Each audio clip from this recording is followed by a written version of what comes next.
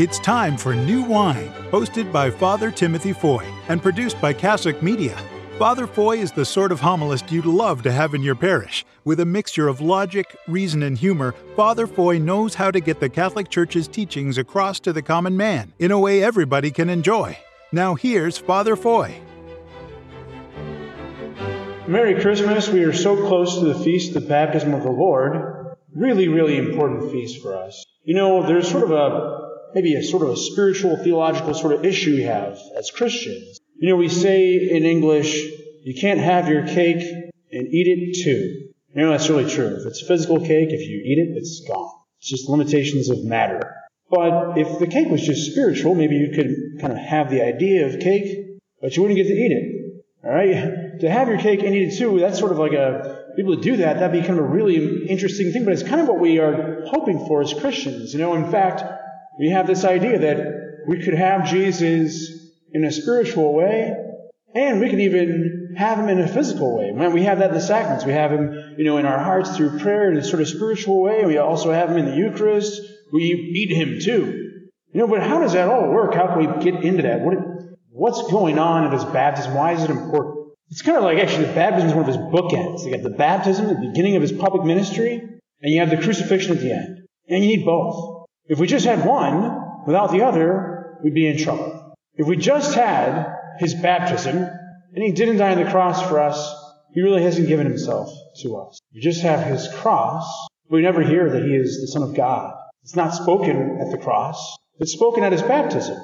But if we don't hear that, then if he's not the Son of God, why does it matter to us? Why is it important to us? It's just one more man dying on one more cross. It doesn't really impact us. It doesn't really have anything to do with us. We have to believe he's the Son of God to believe that we could be the children of God in him. If we don't believe he's the Son of God, then what's our relation to God? We don't really have one. It doesn't get into us. So it's a very, very important feast we're getting ready for. You know, the first reading says that there's three who testify, the Spirit, the water, and the blood. You know, the water and the blood. The water is this amazing quality of his sort of divinity. We're already kind of going to celebrate that again at his baptism. This divinity, he's the Son of God.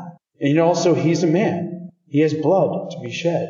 And both those things, he's the Son of God, he's the Son of Man, they're so important for us. Jesus Christ is able to come really low, come all the way down to us. He comes into the water and gets baptized for our sins. And he's able to die on the cross. He's the Son of Man. He comes so low, but he retains his divine power.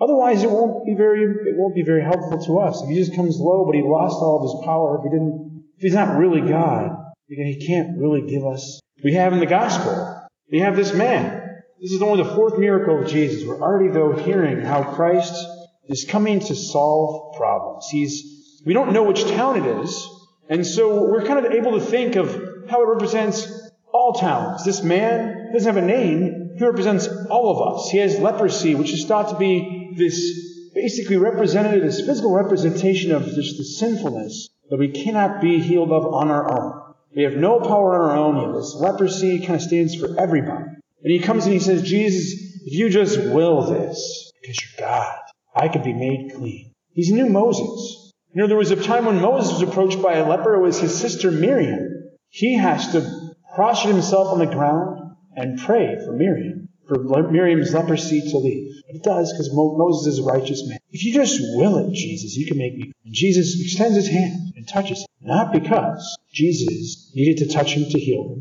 And not even because this man needed to be touched to believe. If you but will it will happen. But Jesus shows by touching him that he himself is undefiled. The sin has no power over him. He's making a human connection, a physical touch to this man. And yet, while power is going forth through him, he remains pure. He remains holy. He is God. He can cleanse. So he asked this Jesus to cleanse us of our faults, of our sins, of our fears, of our lack of faith. In any way, not quite understanding sometimes how it is that God could really be in us, pass through us, but yet remain in us. How we could have him and eat him. How we could, basically be so ready to be exalted by him. And yet also have him always as God. Always as beyond our just total grasp of him. How he beckons us on and on. This has been New Wine, with Father Timothy Foy. If you've enjoyed what Father had to say, please write a review at Apple Podcasts, Stitcher, Spotify, or wherever you download your podcasts. And remember to tune in tomorrow for the next episode of New Wine.